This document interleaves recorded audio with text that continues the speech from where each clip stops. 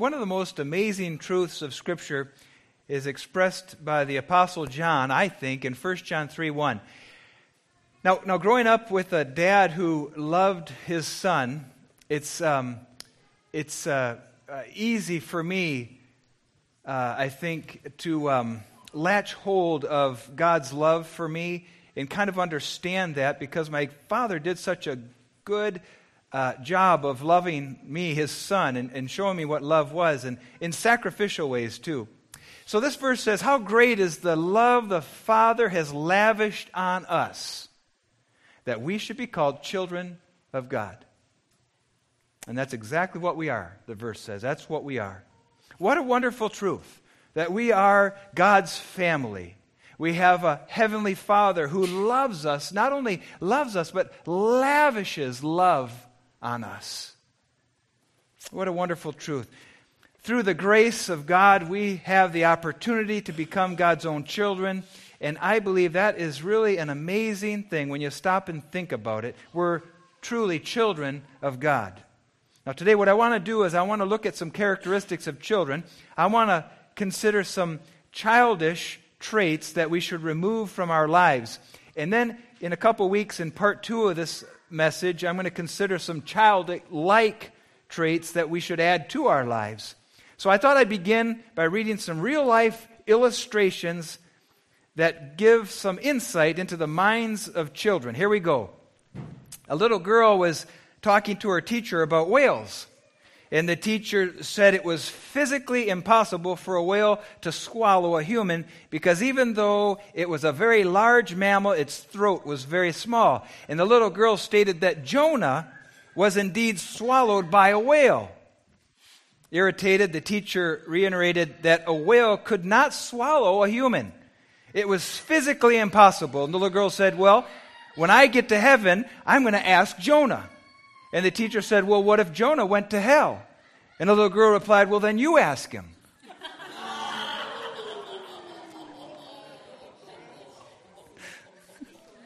There was a Sunday school teacher, and she was discussing the 10 Commandments with her 5- and 6-year-olds, Sunday school teacher.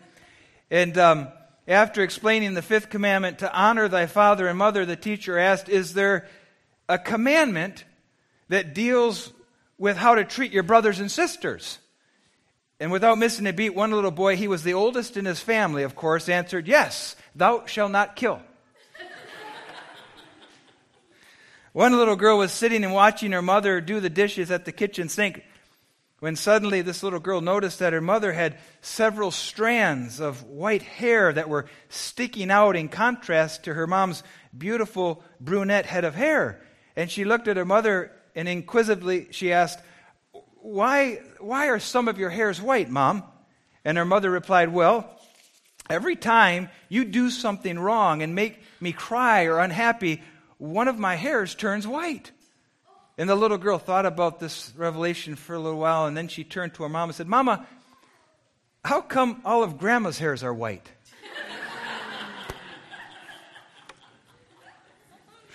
Now, all parents know that children can be a tremendous joy and at times can cause a great deal of frustration. And that's because there's such a wide variety of characteristics, both good and bad in children. And the truth is, some of those characteristics are admirable, and some of them are not so admirable. And as Christians, God intends for us to imitate those admirable characteristics or those qualities we see in children while trying to get rid of the characteristics that aren't so admirable. Paul put it this way in 1 Corinthians 14:20. Paul says, "Brothers, stop thinking like children." Stop thinking like children. "In regard to evil, be infants, but in your thinking, be adults." In other words, there are certain ways that we should strive to imitate or to be like children. And then there are other ways that we shouldn't. It's a process that we could call being childlike, but not childish. And I want to look at 8 different characteristics that we find in most children. And today I'll take the first 4. We'll consider these childish traits that we need to outgrow as we mature in Christ. And when we come back to part 2, we'll consider the 4 childlike qualities that we want to develop in our Christian lives. So just what are the characteristics of a child that we as followers of Christ should not have in our lives? Paul said this, and he said this in 1 Corinthians 13, verse 11. When I was a child, I talked like a child. I thought like a child. I reasoned like a child. When I became a man, I put childish ways behind me. See, growth in maturity involves putting certain childish things behind us. It's been said, you're only young once, but you can stay immature indefinitely. So let's look at these 4 childish traits we need to abandon or get rid of as we grow up in Christ. The first childish trait we need to get rid of is selfishness. Selfishness. Someone has composed the following list of toddlers' rules of ownership. And it goes like this. Toddlers' rules of ownership. Number 1, if I like it, it's mine. Number 2, if it's in my hand, it's mine. Number 3, if I can take it from you, it's mine. Number 4, if I had it a little while ago, it's mine. Number 5, if it's mine, it must never appear to be yours in any way.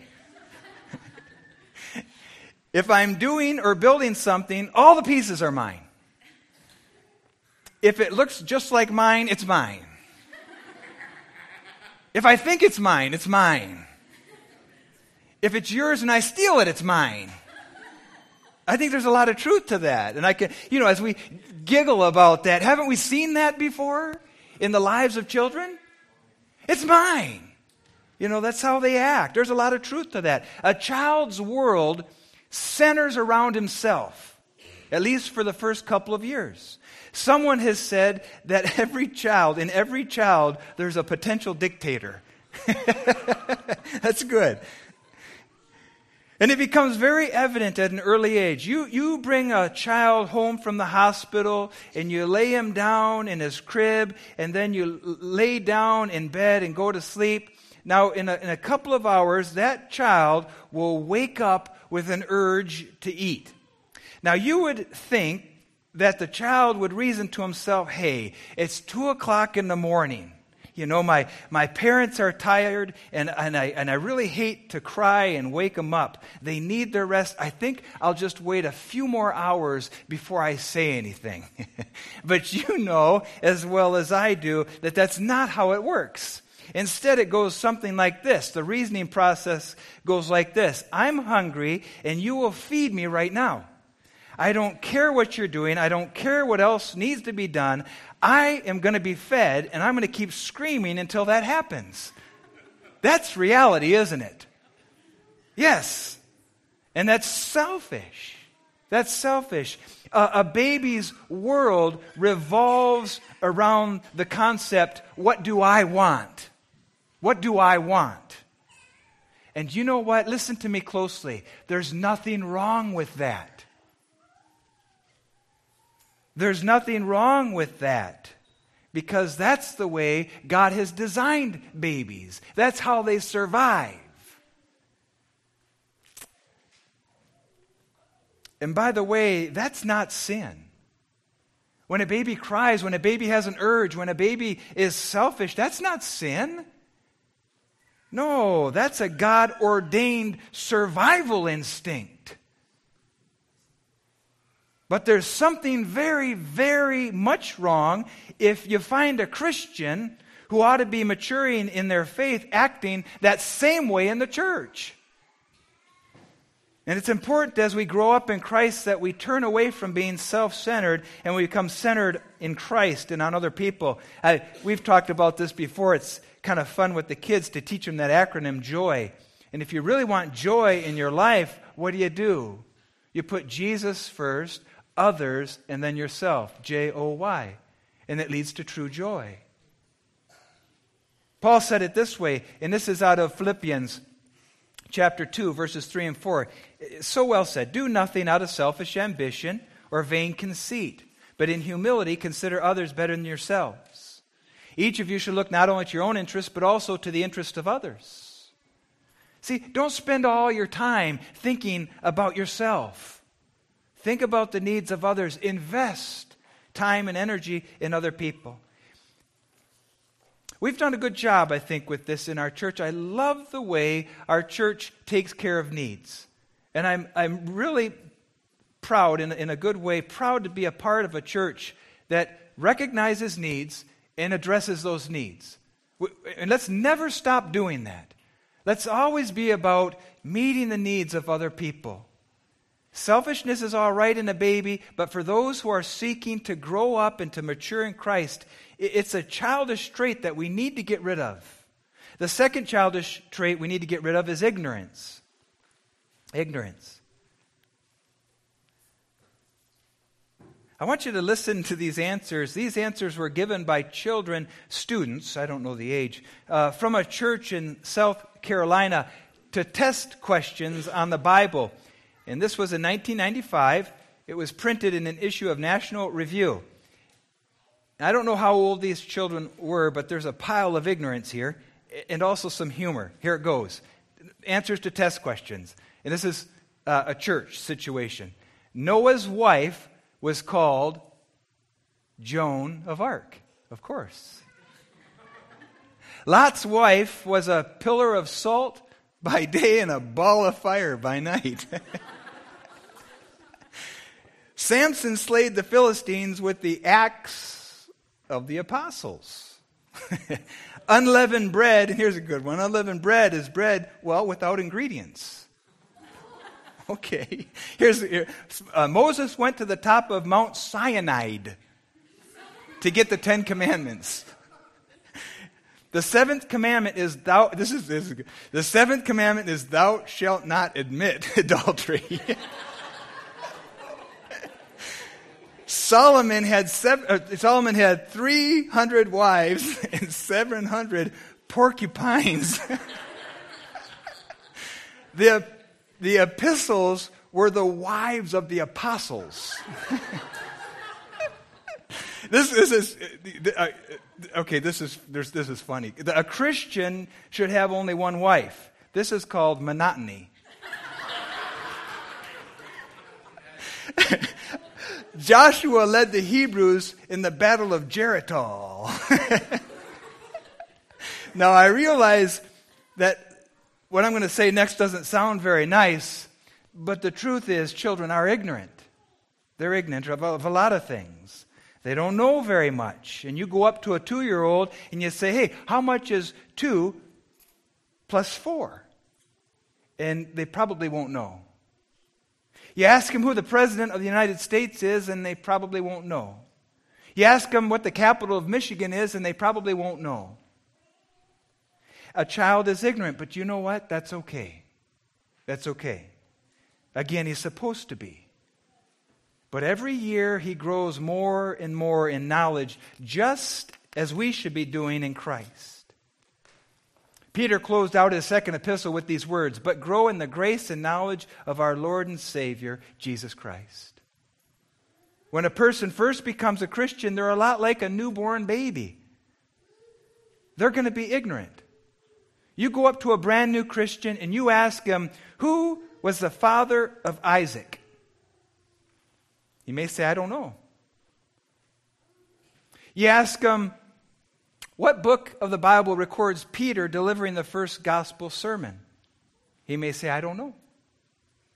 You ask him whether the book of Jude is in the Old Testament or the New Testament, he may say, I don't know. And folks, for a new Christian, that's okay. That's okay. There's nothing wrong with ignorance in a new or a young Christian. The problem comes when that ignorance is still there after years and years of opportunity to grow and mature through the study of God's Word. And this is why the Hebrew writer rebuked his readers. He says this, and this is in the book of Hebrews 5:12. In fact, though by this time you ought to be teachers, you need someone to teach you the elementary truths of God's Word all over again. You need milk, not solid food. In other words, shame on you. You should have grown up out of your ignorance more than you have. He's saying over the years you should have matured in your knowledge.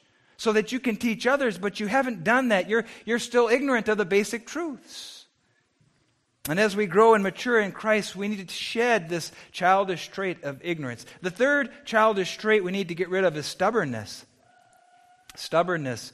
Almost every child goes through periods of stubbornness and really outright rebellion. Not all, but almost every. Every parent has either experienced firsthand or heard of the horror stories related to the terrible twos. Maybe some of you are even currently experiencing some of those horror stories. I don't know. But as a child's little mind begins to develop, it doesn't take long for it to guide that child into patterns of stubbornness. Stubbornness. There comes a time when a child, or children in general, will learn to use the word no. And for many children, if they're not trained differently, that becomes their favorite word. Eat your vegetables, no. Go to bed, no. Pick up your toys, no. And as a parent, dealing with that stubbornness requires a great deal of love and patience as the child is taught to respect and obey authority, mom and dad. Story is told of a man who was pushing a shopping cart through the store, and in the cart was a screaming, bouncing, out of control little baby boy. And as the man walked up and down the aisles, he kept saying over and over again, he kept saying, "Don't yell, Brian, calm down. Brian, don't get excited." A young woman was standing next to him, and she noticed what was going on. And she said, "You certainly are to be commended for trying to lovingly soothe your son Brian in such a tense moment." And the man looked at her and said, "Hey lady, I am Brian."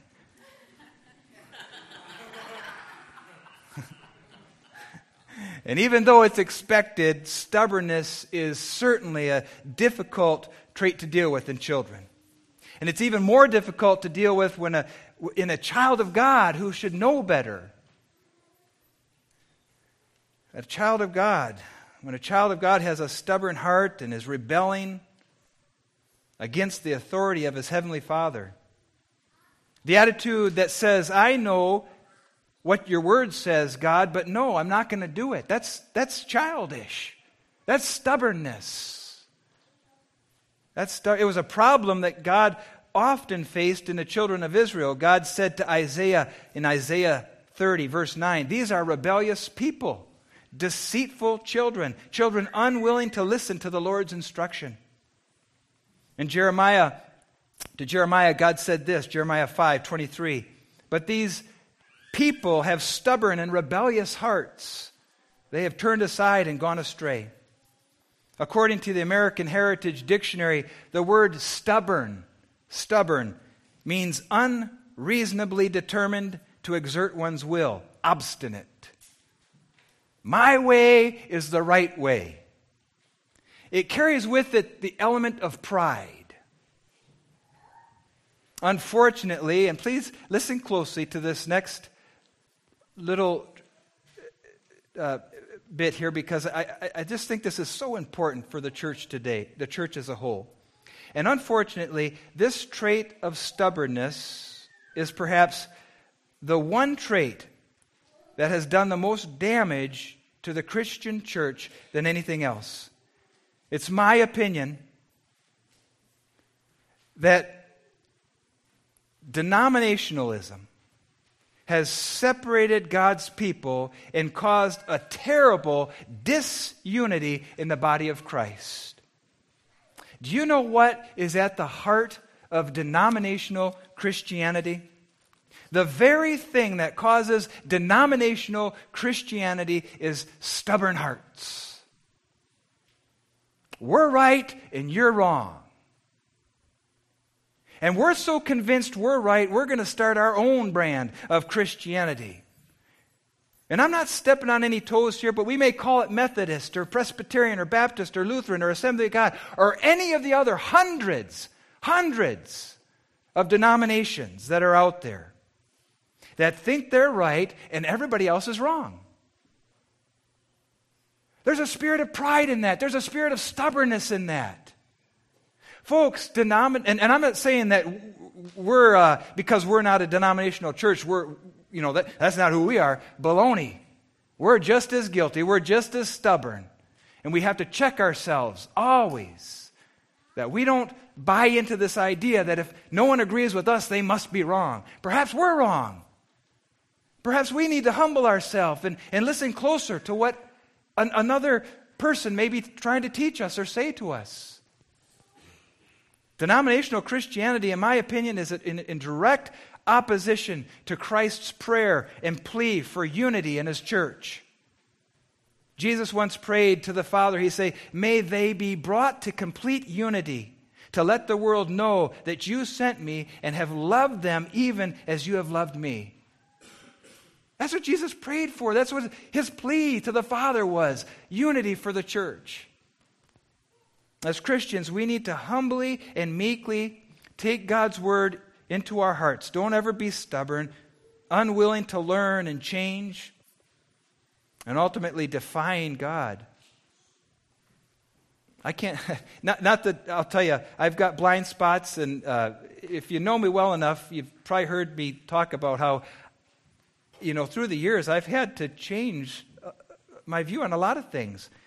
And, before, I'll stand before God someday and give an account, and I'd rather stand before God and be right, but have to admit that, and had come through the process of humility getting there, than stand before God with a stubborn heart and be wrong.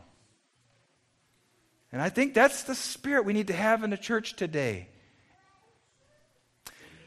We need to align ourselves with the will of God as outlined in Scripture. Obviously, Jesus said in John 8:31, "If you hold to my teaching, well, you're really my disciples." I'm not saying we compromise. I'm just saying we open our ears. I'm just saying we consider. In James 4:10 it says, "Humble yourself before the Lord and He'll lift you up." Well, we need to humble ourselves and outgrow the childish trait of stubbornness, individually and also as a church. The pattern of this world is stubbornness. Me, me, me.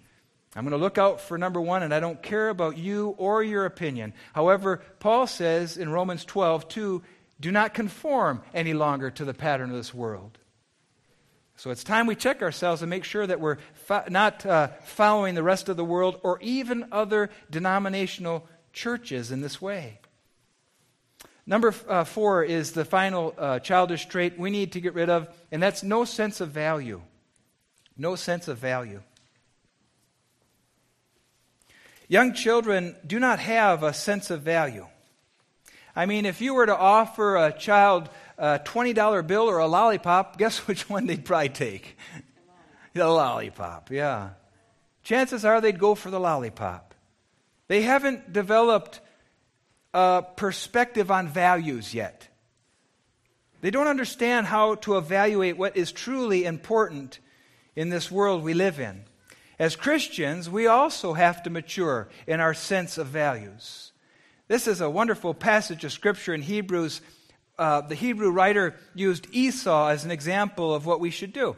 And I'll just quote this out of Hebrews 12, starting at verse 15. He says, "See to it that no one misses the grace of God and that no bitter root grows up to cause trouble and defile many. See to it that no one is sexually immoral or is godless like Esau, who for a single meal sold his inheritance rights as the oldest son. Afterward, as you know, he wanted to inherit his blessing. He was rejected. He could bring about no change of mind, though he sought the blessing with tears."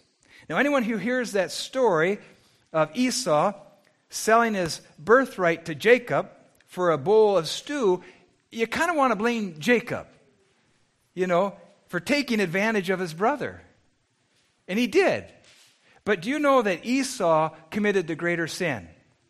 His sin was that he didn't realize the value of spiritual things. A bowl of stew was of greater value to him than his birthright with its spiritual blessings. You could say he didn't have an eternal perspective. The Christians that the writer of Hebrew is addressing here were thinking of compromising their faith in order to gain relief from persecution. But to trade their spiritual birthright as a child of God for temporary ease in this world would deprive them of Christ's blessing. And so the Hebrew writer here is saying to these people, don't make the same mistake.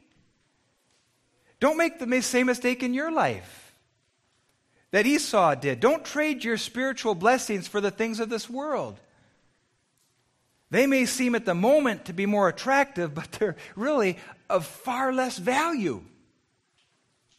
Folks, this takes having an eternal perspective. Let me say this, and I just want to reiterate this. I believe the healthiest prayer that we can pray is, Lord, help me to see this situation, whatever it is, from your perspective. Before we go asking requests of God, I think we should first back up and say, Lord, help me to see this situation from your perspective. Help me to better understand this.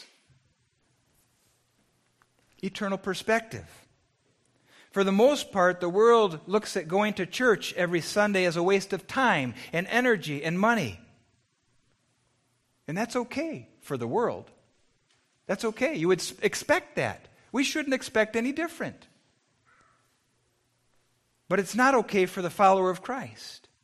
But let me take this a step further. The world thinks reading and studying the Bible is a waste of time and energy. And that's okay. However, for the follower of Christ, for the follower of Jesus, it is the most important and productive use of our time possible. It's sad but true that for the most part, the world now looks at having and training children as a tremendous burden. Not only a tremendous burden, but also a tremendous waste of time and energy.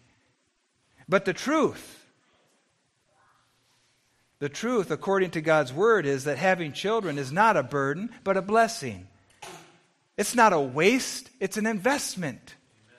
It is an investment according to the truth of God's Word.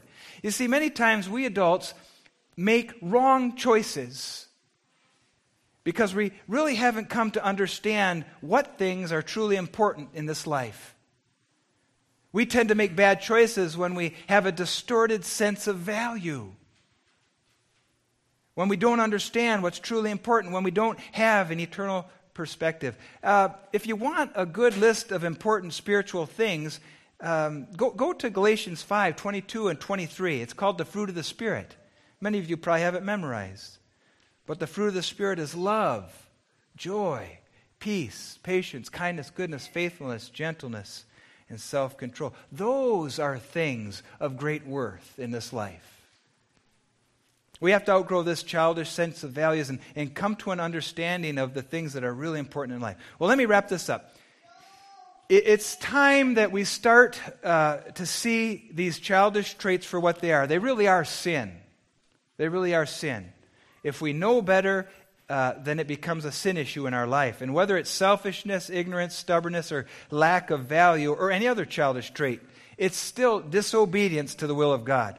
The great Houdini, being a master magician and a great locksmith, once bragged that there wasn't a jail cell in the world that he could not escape from, provided he could go into the cell dressed in his street clothes and work in complete privacy.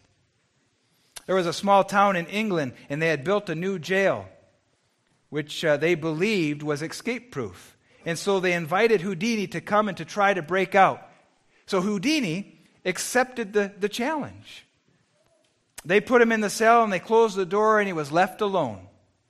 Well, he took off his belt and took from his belt a tough, flexible steel rod. And he began to go to work on the lock. He worked longer and harder than he had ever worked on a lock before, and he still couldn't open that lock. As time passed, he was becoming exhausted. He was stumped.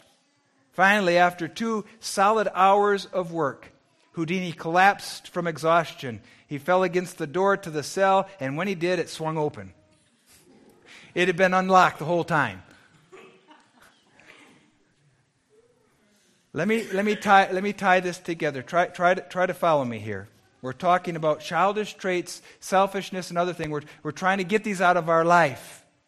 See, some of you here today probably feel a lot like the great Houdini did.